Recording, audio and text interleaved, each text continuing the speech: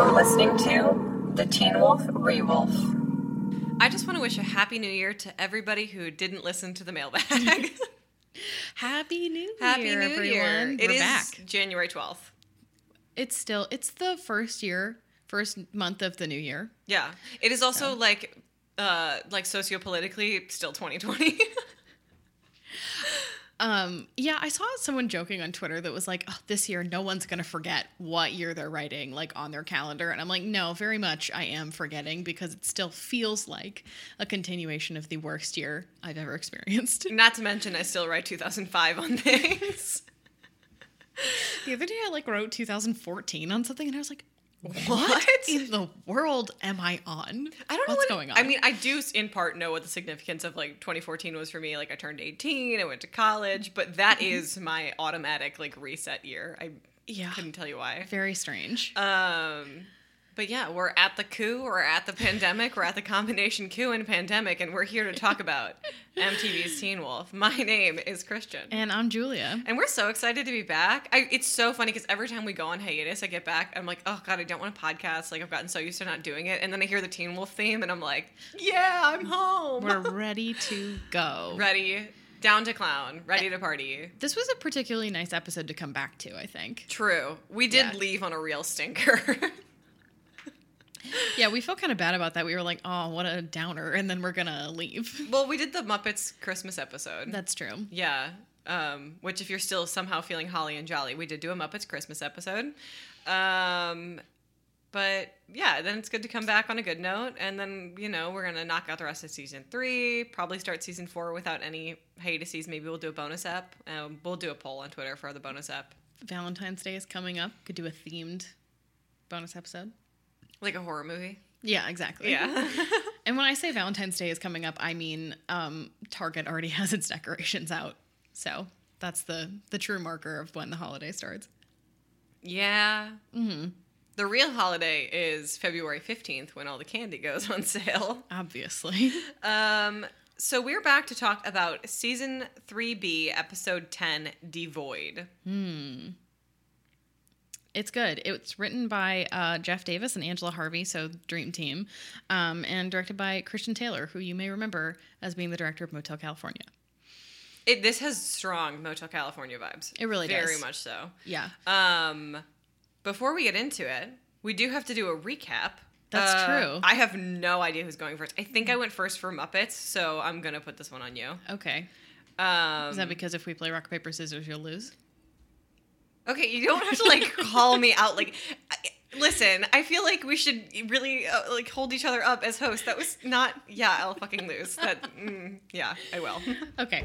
Well, I think I'm ready. Okay. I took some plot notes, but now we have to get back into the habit of reading my own handwriting, which is also hard. I had to get back in the habit of writing my own handwriting.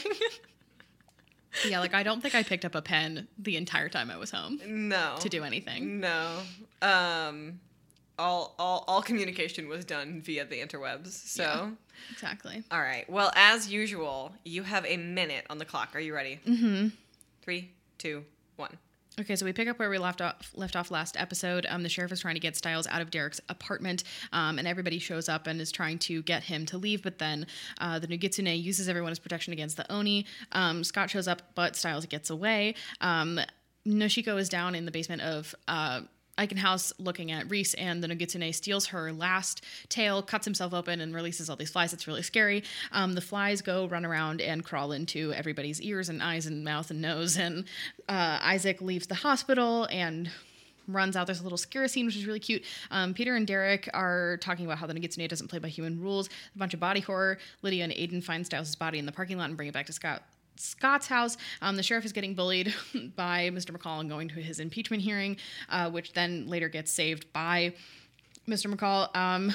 Deaton shows up with Canema Venom to subdue Stiles, and they are trying to figure out how to get the Nogitsune out of him, which involves Peter coming over and telling Scott to go into his mind with Lydia. Oh, that's a minute. There is so much happening. There's a lot happening. You are right. I did not even... There were things I missed even within that chunk of episode I was talking about. So it's jam-packed. It's very clear that we're getting to the end of the season. Mm-hmm. They have a lot to accomplish. Has to happen. Mm-hmm. All of the loose ends need to be tied up. Yes. So I don't blame you, and I'm not going to do any better. No. Okay, I don't know. We'll see. We'll see. You have 60 seconds. All right. Are you ready? Yes. 3, 2, 1, go. So we pick up where we left off, and Stiles is standing in Derek's loft, and the sheriff is like, "Please, if you're my son, come with me." And then he causes all this fuss, and then like Chris almost shoots him, and then like Scott and Kira show up, and then the Oni show up, and then they leave, and they're like, "What was that about?" And everybody sort of goes home to like recoup. But then Stiles is in the basement of Eichenhaus with Nashiko, and she's like, "I wanted everyone to know that Reese died himself," and then he steals her tail, and then releases all these flies, which crawl into all the werewolves and make them go nutso, and like all of their like resentments are coming to the surface. And then Lydia has like a banshee premonition and finds Stiles in a parking lot, and they bring him back to Scott's house, and Peter is like, well, if we need to like, you know, deal with this, we're gonna have to go into his mind because this is a mind problem. So he has like Scott do the cloth thingy into Stiles and Lydia because he wants to bring her along to the mind place. And meanwhile, like Isaac is like hooking up with Allison, and then he goes crazy because of the fly, and then he wants to fight the twins because they murdered Erica and Boyd, and they're all fighting, and like all this infighting, and then they howl at Stiles, and That's was it a minute. Okay. Yes. So in the Stiles' brain, they both have to go through these like weird like hallucinations until they find Stiles playing Go with a Nogitsune, and Lydia tells Scott that he needs to howl at Stiles to get his attention, and once Stiles breaks free of the Nogitsune, the Stiles that is in the living room, once they're out of the mind world, the Stiles that is in the living room throws up a bunch of gauze, and who else rises from the ashes but the real Stiles? Dun, dun, dun. And then after he howls at Stiles, the fly curse breaks. I don't think either of us mentioned that Derek ties up Chris. and threatens to set him on fire. Yes. Yep. So as I said a little bit in my recap, we're going to be talking about this episode through the theme of resentment. That we are. Because people are upset. People are about upset. a lot of stuff. We are now at sort of a boiling point in the show where everybody has a lot of history that is very difficult to unpack. And in times of strife, that usually brings these things to the surface. And obviously, like the Nogitsune wants that to happen because it is so much easier and more fun for him to watch other people tear each other apart than him have any part in it. Which does make for some very compelling drama in this episode. And I'm excited to talk about it. It's very much like Batman, The Dark Knight Rises. Some people just want to watch the world burn. Yes. That's the vibe. I thought you were going to say Batman Begins when the chemical goes into the air and everybody thinks everyone's really scary. That is genuinely one of the scariest things I've ever seen in a movie. I was so young when I saw that in theaters because it came out in 2005. So I was 9 and did see that in theaters, and it scarred me for life. We watched it recently, and I was like, oh, Mom isn't going to like this movie because there's the creepy, like, hallucinations. And my stepdad was like, what are you talking about? And then we're watching the movie, and he was like, oh, I totally forgot about this. She left. Yeah. So. Yeah. But you know, to bring that example forward, like this is kind of a really I don't want to say overdone, but common trope in sort of like superhero-y and like horror type deals. And I think it's executed really well in this episode. It's something that we've kind of seen before with the Wolfsbane effect. But not quite as targeted. And that's why I think this is so interesting because, like, in a way, the flies aren't causing chaos by creating fire. They're more adding on to, like, what's already burning within everybody. And I think it's going to be interesting to dig into that. Where would you like to start? I think we should start with the twins. Yeah, I was actually compelled by their storyline in this episode, which is kind of rare. Not because...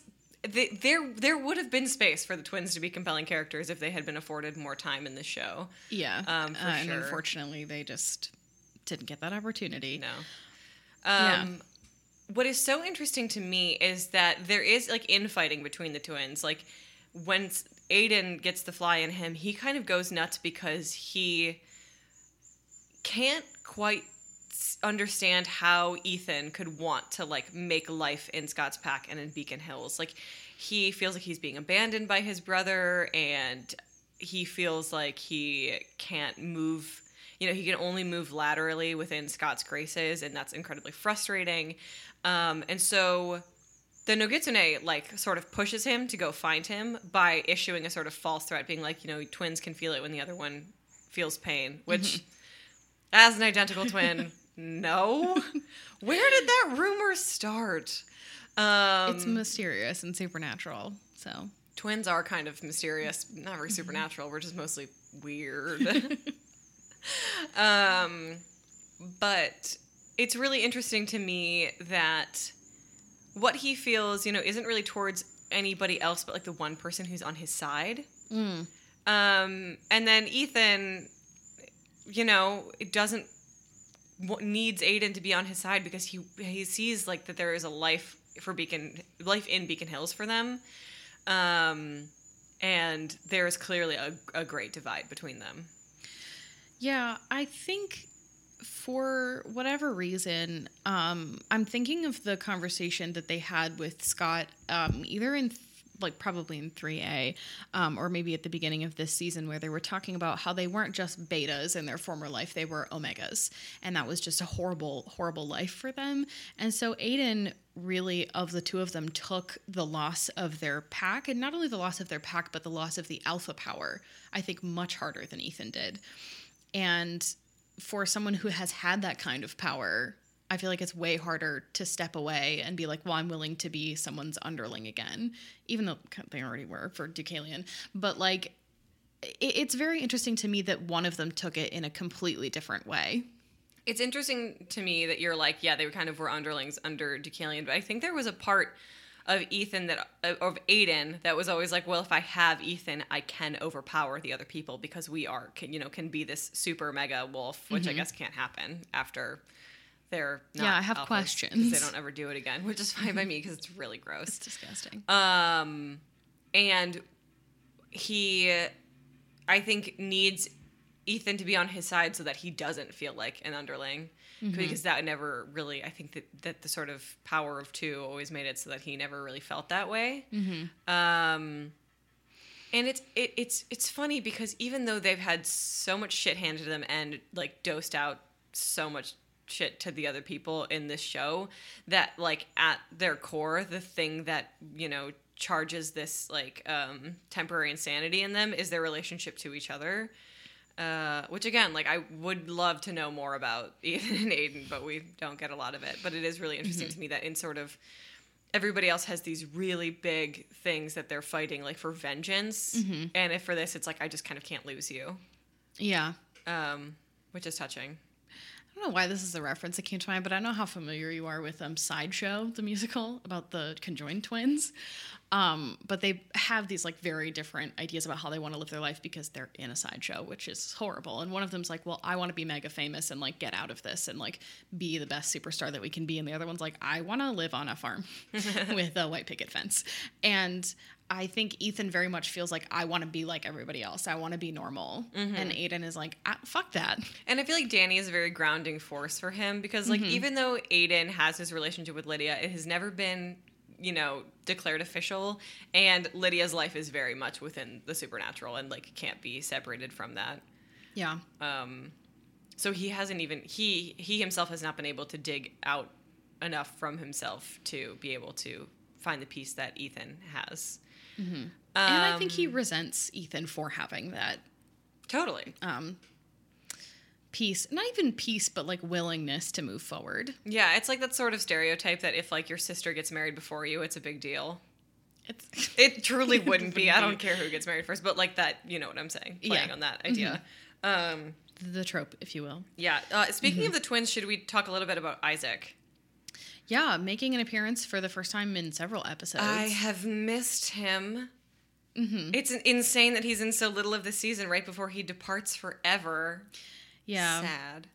On the plus side, the fly, I guess, healed him enough to get him out of the hospital because he doesn't seem to be suffering the repercussions of being electrocuted. Well, he was already, his face had, like, all of the burns had already healed by the time the fly got there. I'm betting it was only a matter of time before Isaac woke up on his own, but then the fly was like the adrenaline shot.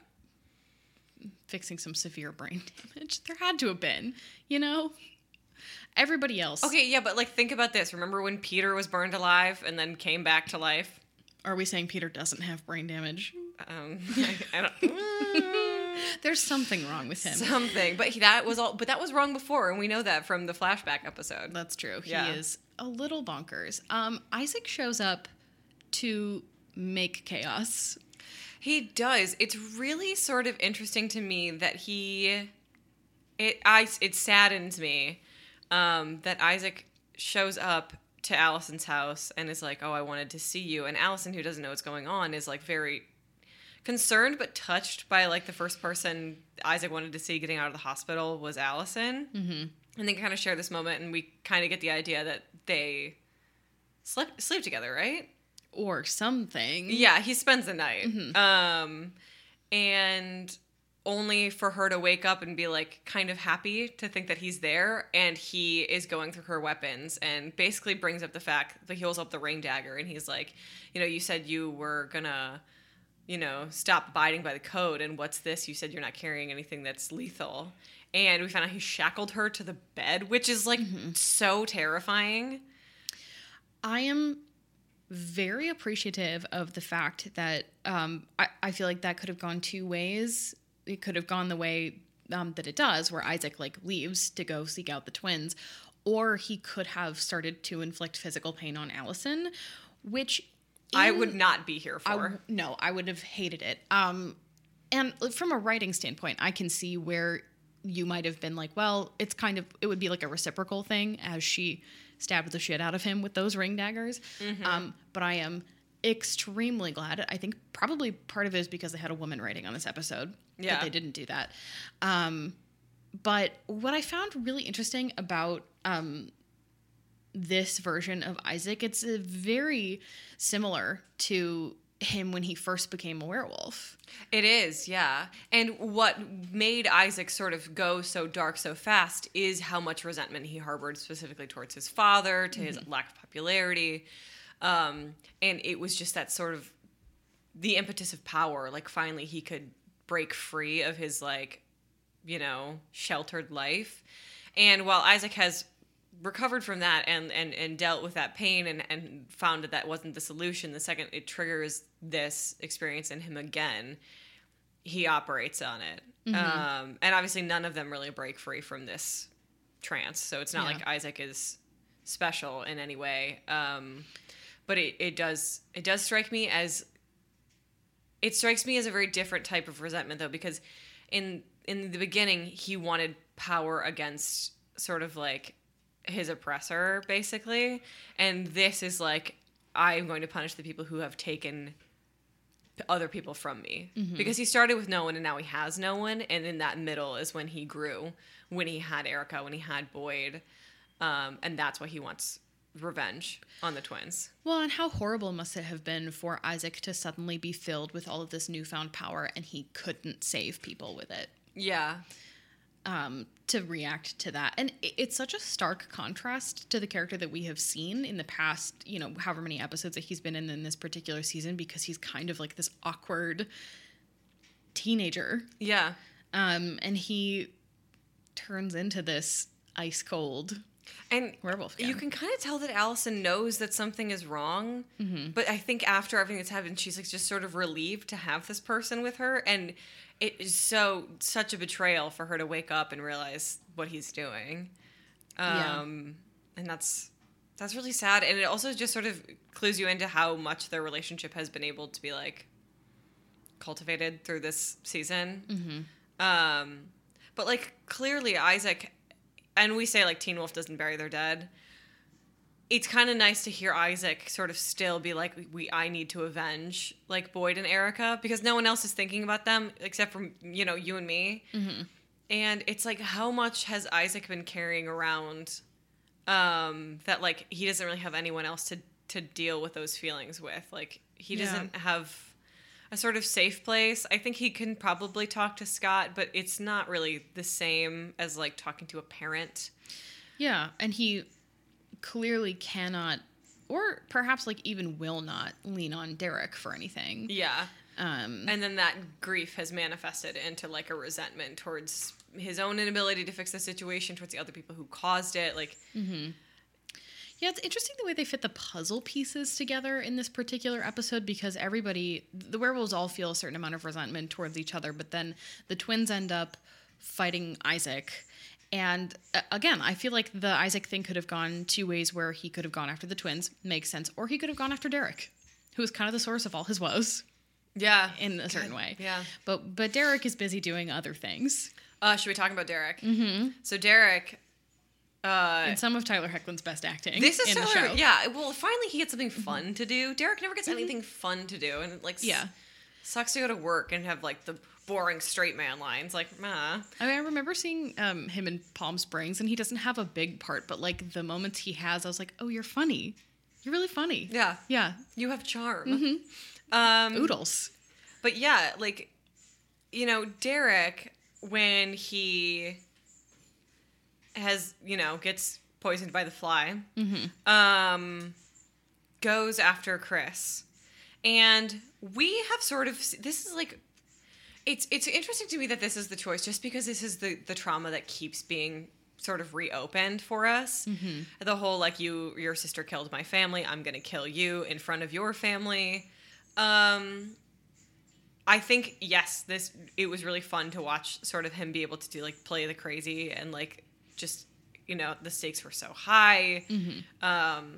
It's, you know, when you think about the fight that's happening between the twins and Isaac, chances are, like, if one of them gets knocked out, they just heal. Derek dumps lighter fluid on Chris. Which, and in addition to, like, you know, being able to set you on fire is not good for your skin. It'll, like, give you blisters and burn you.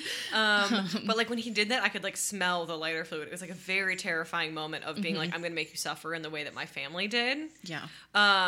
Which is really interesting to me, because I wonder, even in all of this, and in the fact that he's had to become an unlikely ally with Chris, because they have spent a lot of time together this season, how much he still looks at him and, like, is like, this is your fault. Like, how there has to just be a little part of him that's always there thinking about that. We're, like, just being like, it doesn't actually matter if it wasn't you. I resent your very existence because you are one of the people who did it. Because you turned a blind eye, probably, you know? Oh, yeah. Well, it's also very much the nature of, like, childhood trauma, because Derek was a teenager when that happened. And even though Kate is dead, not by his hands, but by, like, another family member's hands, it doesn't really matter, because the problem, obviously, is within Derek himself. But the tendency is to externalize that onto Chris, who had nothing to do with it. Yeah, we think. Assumedly. But I also think that Chris is kind of honest to a fault sometimes. Sometimes, most of the time, he's just hiding everything. Yeah. But he's either, like, too open or, like, we don't know anything that's happening. I think at this point, if he had been involved, we would know. The man could not tell a white lie. No. And the fact that, like, Chris is so as patient as one can be throughout this whole thing is that I guess he understands the pain that he and his family have wrought upon Derek over and over again in his childhood and his adult life. Yeah, what I find so interesting about this is, like, now the only person who can probably understand his pain is Chris, because Chris has now lost pretty much the equal amount of family. Yeah. Especially at the end of this, when we don't get to watch that happen, because he bounces and then comes back. Yeah, he comes back in season 5. Is he in season 4? Maybe at the end. I'm gonna be real. We're getting to, like, a season where I have no idea what happens. It's gonna be like me watching season 4 for the first time. Oh, I honestly was sitting through this episode being like, I have a vague idea of how this episode plays out, but I thought that there was, like, way more Styles in it. Styles/Nogitsune, and it really wasn't about him at all. And I was like, oh, I don't remember this. Yeah. Yeah. And, you know, once we lose Allison, you know, Chris is like, I guess I'm taking this kid with me. Like, Isaac, it's funny, there's, like, sort of, like, triangle here of, like, no family of Derek, Chris, and Isaac. And it's sweet to me that he's like, we're going to need each other. That is the thing that I really appreciate about the adults in this show. And we have plenty of praise for when the adults become more involved and they become more of a presence in the cast. But the idea that they're all so up for, like, taking care of and sheltering kids who are not their own because they're important to their children. Yeah, which is, like, so much more how adults are, like, in the real world than teen television ever makes it. How many of your friends' moms did you call mom? Yeah. All of them? Probably. Probably. Yeah. Or you're on a first name basis because that's how it was, you know? Yeah. And so often it's like a my child versus your child weird, like fake bullshit that like totally happens, but not amongst friend groups No. in like teen shows. So you're right. I do think that is sort of honorable, but back to Derek, like I think that Derek is so restrained in his emotions at all time that the reason why Derek sort of has the most sort of psychotic break amongst this is that he has never let himself process this grief or this resentment in a healthy way. And the second there is something that sort of lets it goes so much harder. Again, like lighting somebody on fire is not the same as fist fighting them in a locker room. No, not in the slightest. And I think it's no coincidence that Derek is one of the most hyper-masculine characters on the show as well. One might call it toxic masculinity, in fact. Yeah. Because boys aren't allowed to cry. If somebody's performing a gender, it's him. Yeah. Talking about the adults, I want to talk a little bit about Stilinski and McCall, who exist entirely outside of the supernatural in this episode. Mm-hmm. Very clearly, they harbor resentment for each other.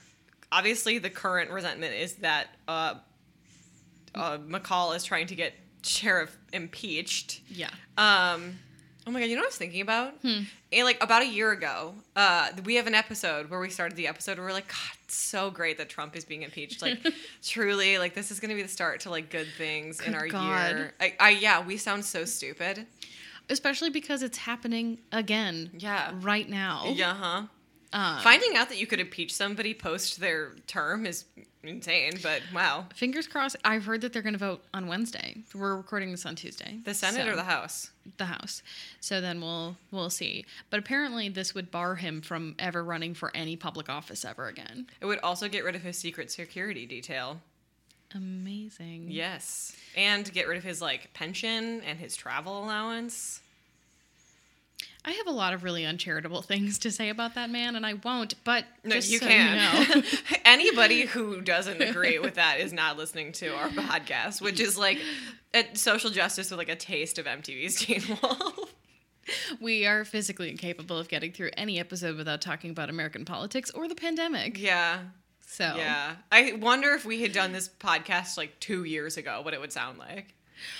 I was thinking about that today because I walked past one of the apartments that we looked at the first time that we came to Chicago, which was 3 years ago at this point. Mm-hmm.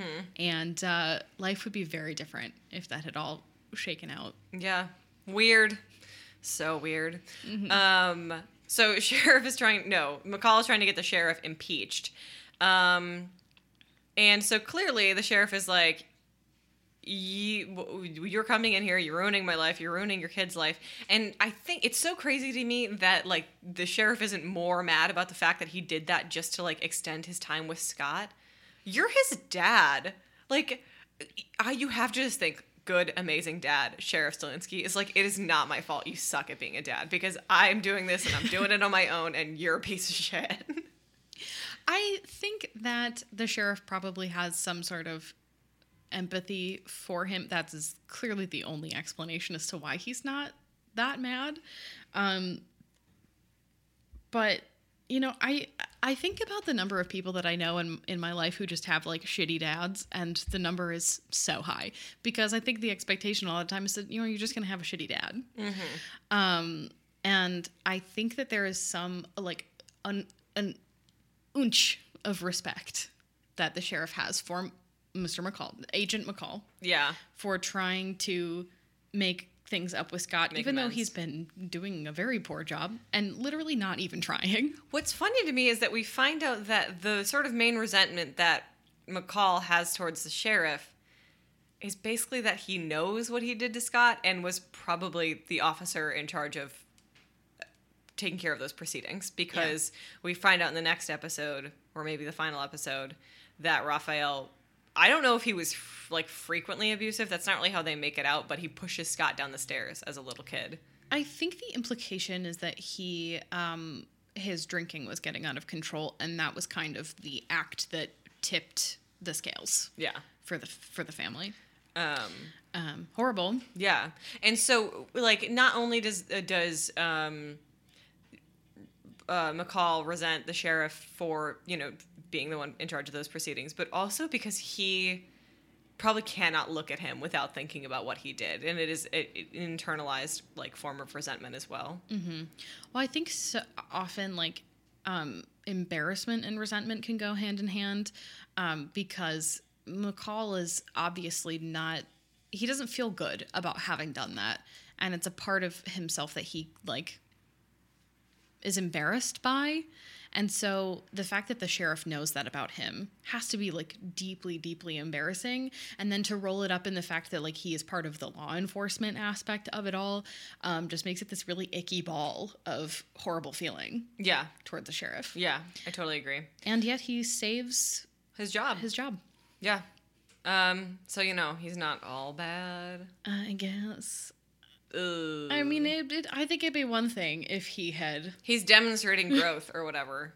Yeah, but he also, bailed. Yeah, he did. So... I think I want to talk really quickly about Scott and Allison. Yeah. This is just kind of a sort of weird one-off because I think on first reading you would not pick up on any sort of resentment. Mm-hmm. But in the hallucination that they're having in Stiles' mind... Which I want to ask a question about that, but I'll pause. They're basically making out in Allison's closet. It's similar to a sort of scene that we saw earlier, where they're hiding in her closet from her dad. Mm-hmm. And he keeps being like, "Why are we hiding? Why are we hiding?" And she's like, "Because we have to. We've got to be quiet. We got to be quiet." And eventually he looks at her and he's like, "We're not even together anymore." Mm-hmm. And when he says that, it almost feels like abandonment. Why am I listening to you? We're not together anymore. And at first it does seem like this sort of really sweet, cute Scott and Allison moment. And I was like, oh, I kind of miss them. Yeah. But it sours in such an interesting and subtle way. What do you think about that? I think that Scott probably doesn't harbor any, conscious feelings of resentment towards Allison because he is a very... loving and empathetic person who really tries to respect her feelings and her boundaries, which Scott McCall, a king. True. But I do think that there's probably this undercurrent of, Scott jumped through so many hoops just to be with Allison.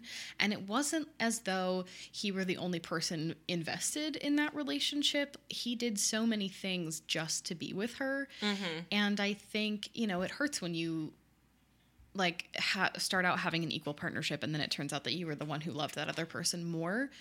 And I think... I don't even want to weigh what they feel about each other, mm-hmm. but when it comes to the end of season 2, what Scott put into it was clearly not reciprocated because of Allison's personal changes. Yeah. Oh, and not even that, that however, Allison not loving him as much, that's probably not true, but it might be the way that he feels.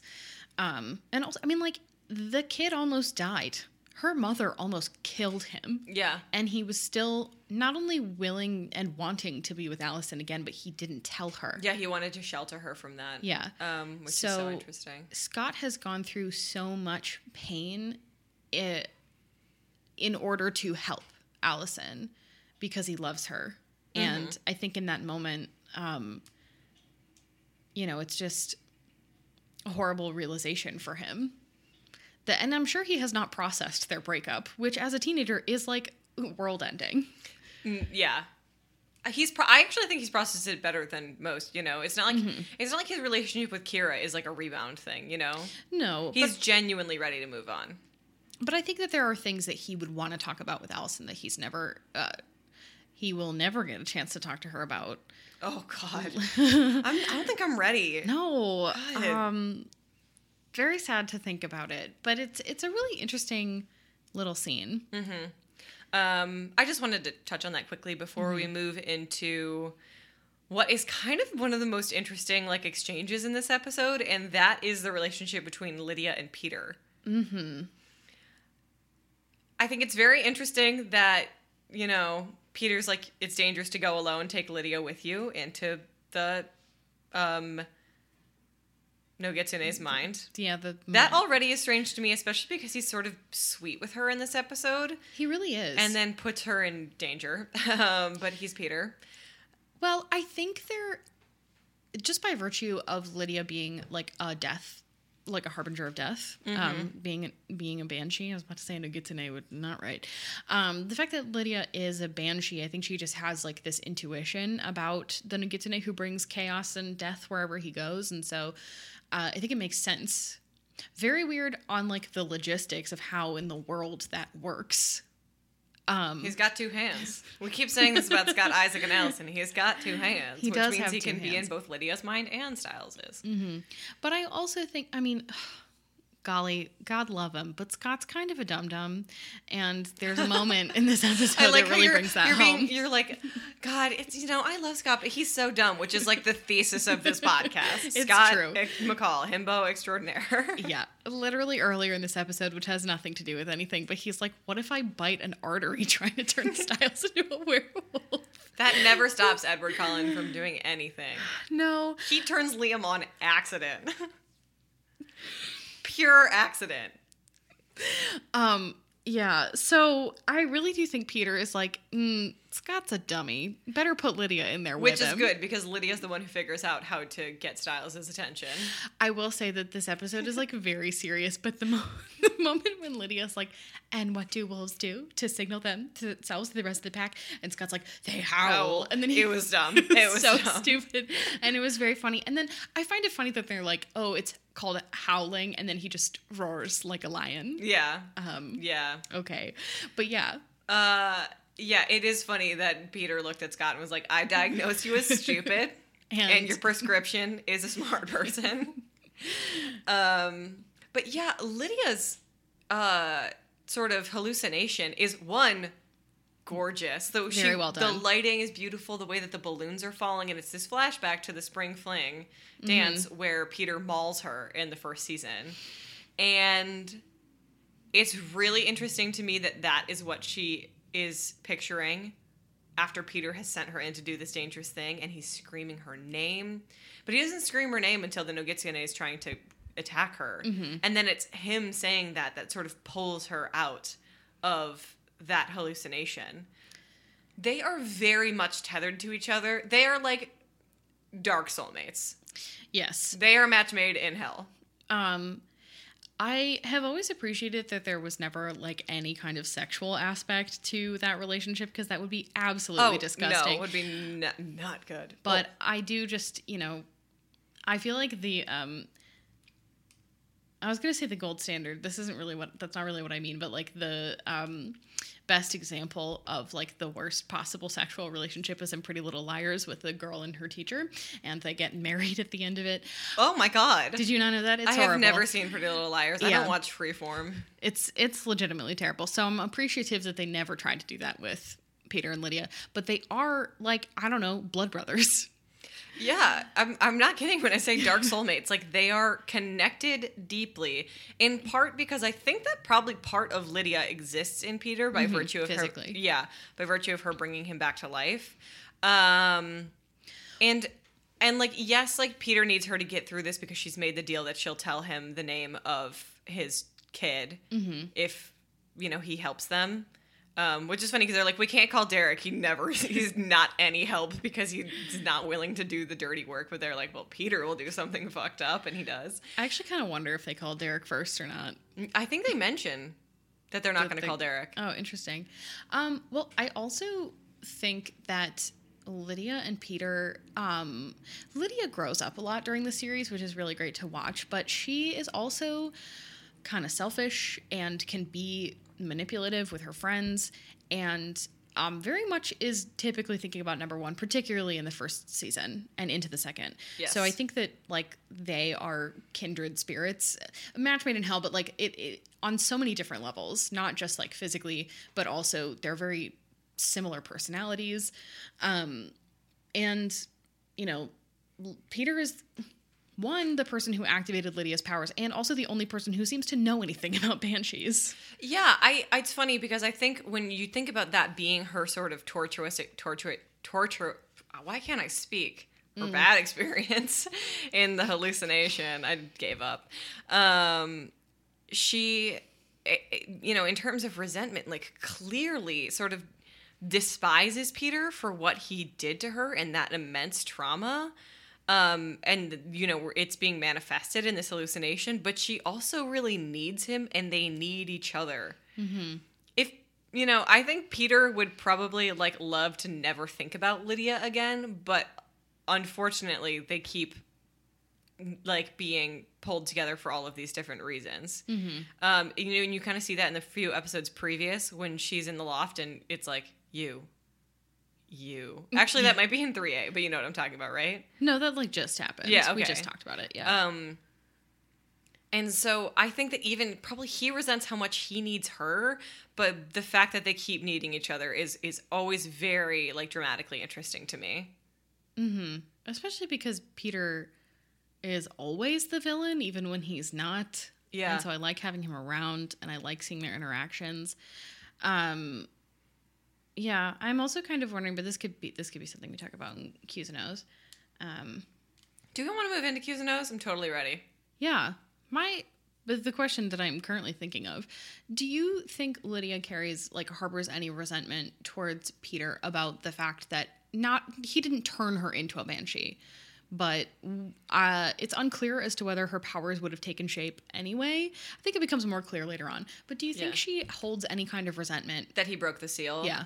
I think by the time that he says that to her, she has come a lot closer to being come to terms with her powers. But if you had been like, by the way, Peter's the reason you're feeling this at the beginning of 3A, when she just keeps finding bodies and finding bodies, I think that would have really, really sickened her. Mm-hmm. But now I think Lydia is starting to think about it a little more as a superhero, like a superpower. Like I think you have to think that she was really relieved that she rolled into that parking lot inside of Styles. Like scared, obviously, but like to be able to tune in on him, must have been. I think at this point it's totally a curse, but is also very much a blessing. Yeah, that's kind of my inclination as well. And particularly since we later understand that she has like a familial history with it, I think it's harder to be resentful of that power. Yeah. Okay, here's my question. And there's like no effing way to answer this. So these things are happening in Styles' head. Are they manifestations of like how Styles thinks of his friends, or like big traumatic events, or big relationships that he thinks about them? How is it happening in his head? Or are they by like because they're in sort of a subconscious space, is that happening for them? Is it new? I mean, it's clearly in part the Nogitsune is controlling it, but you have to think he's pulling from Styles' memories or like his feelings on his friends, and then the Nogitsune is operating on that.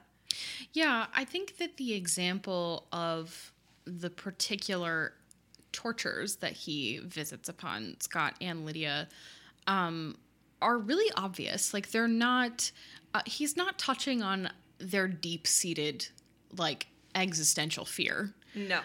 He's touching on things that he could very easily have found out walking through Styles' mind. Like, oh, Scott and Allison broke up and that was really traumatic for him. And Scott like loved Allison more than anything and anyone in the world. So if I put them together, that'll distract Scott, because ultimately I think it's a distraction. I think he's trying to distract Scott so that he doesn't get to the underground parking lot, where they're hanging out and playing Go. Because perhaps he views Lydia as the weaker of the two. And so he doesn't need to distract Lydia. He needs to put her in a vulnerable position. It's funny. I actually think that's the opposite. I think he needs to distract Scott because Scott would not be able to figure it out without Lydia. And when Lydia's nose starts bleeding and Peter starts freaking out, I think it's sort of like if you die in the dream, you die in real life type deal. Yeah. So I think that he's like, Lydia must go first because she's the answer. And she is also the most physically vulnerable. Yes. Of the two of them. Yeah. Yeah. When Peter's like screaming her name, it's like very evocative. It really is. It's kind of like a dad moment. A little bit. Almost. But it's also just I don't want to say that that's what their relationship resembles. No, but he feels genuine fear for her. And even though we find out, like, in the next scene that it's because he wanted to know the name of his child that he doesn't know, Ian Bohen at least was very concerned for Lydia. Like his concern and his fear is very genuine. And it seems like it's very genuine for her as a person. I agree. Do you have any more questions? Just I mean, I don't know if this is something we find out in later episodes, but I was kind of wondering, like, what happens to to Nishiko's last tail, because I think it's her last one when Styles cuts himself open with it, because I don't know if it breaks or if it goes away, and then, you know, if she loses all of her tails, does she die? I think she probably just loses her power. Bummer. I don't know, though. I don't know. Like, the kitsunes of Teen Wolf are so different from, like, actual kitsune lore that it's like I couldn't tell you even if I did the research. Yeah. Do you have any O's, some observations for us?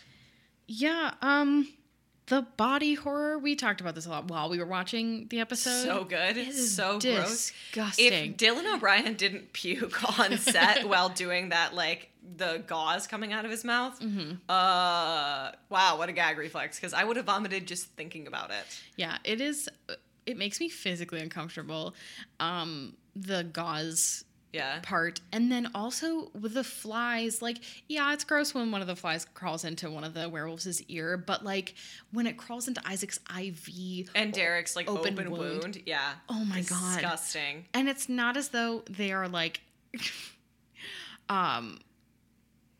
ghost flies. Like, you see the skin rippling underneath it, and it is disgusting. In terms of body horror, I do want to mention that, like, what Styles does when he cuts himself open is, like, supposed to mimic, like, seppuku, right? Yes. Which is very gross and very terrifying. Really interesting to have that be put into to this episode, and you know, sort of included in, like, the Japanese lore of this season. Well, especially because it's you're supposed to commit seppuku with like a dull blade, and that's like exactly what the tail is. Yeah, it's very cool. Yeah, no, and I have a real appreciation for shows that, like, commit to the body horror and commit to, like, the physical consequences. Because, again, I'm watching through Buffy right now, and I'm also watching through Supernatural, and, like, the physical consequences in those shows are so real. And you worry about the people. You worry about...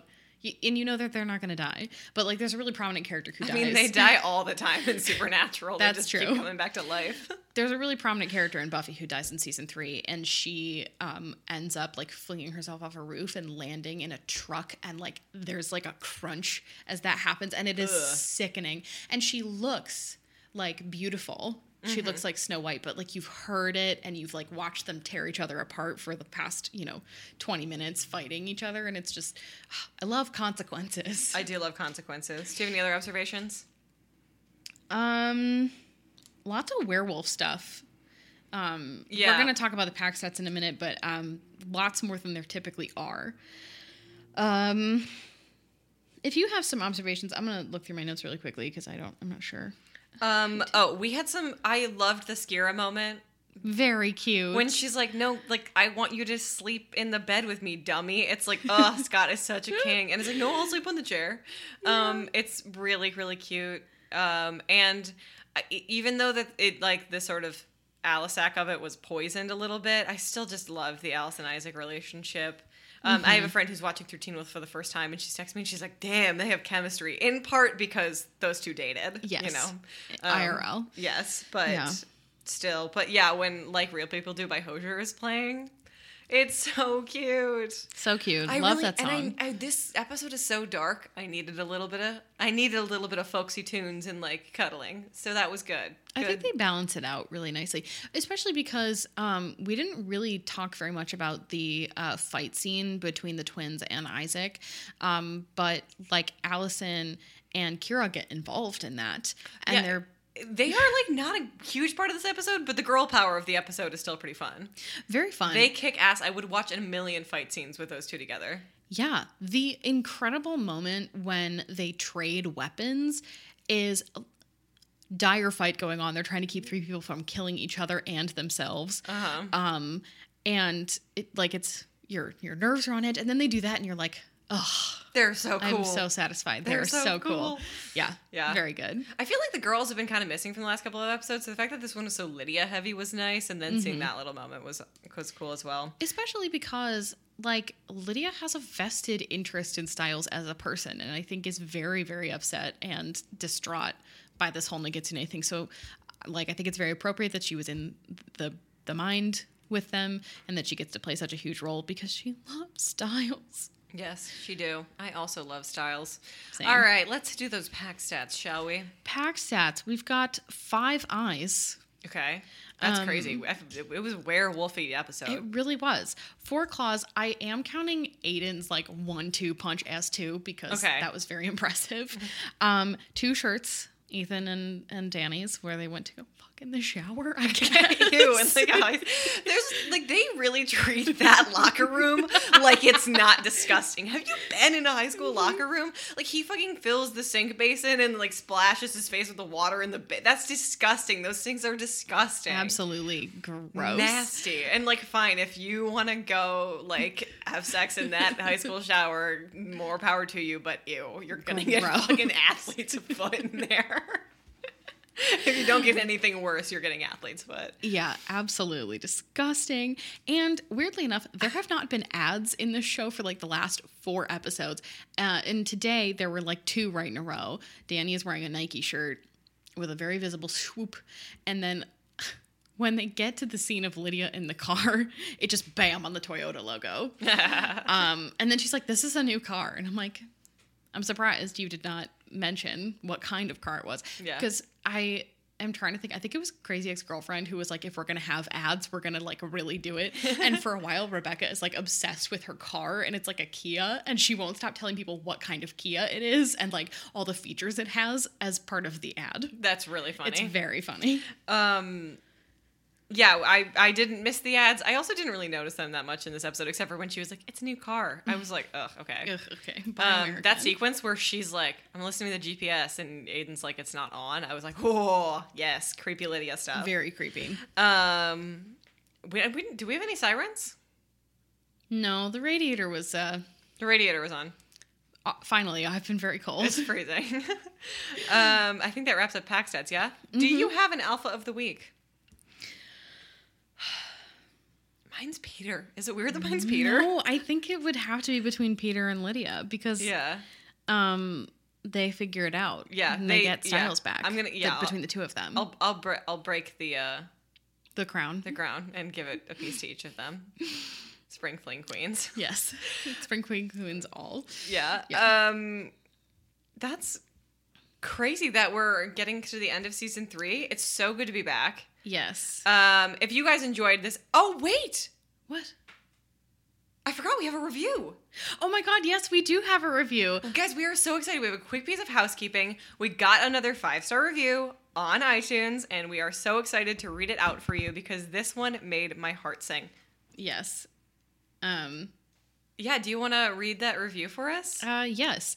This review is from Shania Ahmed. I am sorry if I mispronounced your... I was hoping it'd be Shania. Just Apple. because I love Shania Twain. Shania Ahmed. I don't know.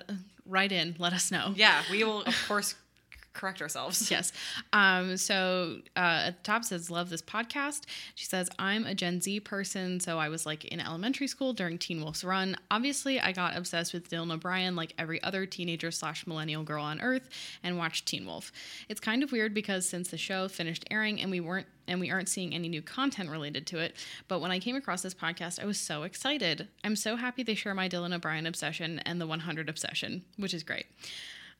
Why did I say the 100? I'm going to keep going, but it's pronounced the 100, and it's just me. Yeah, I don't watch that show.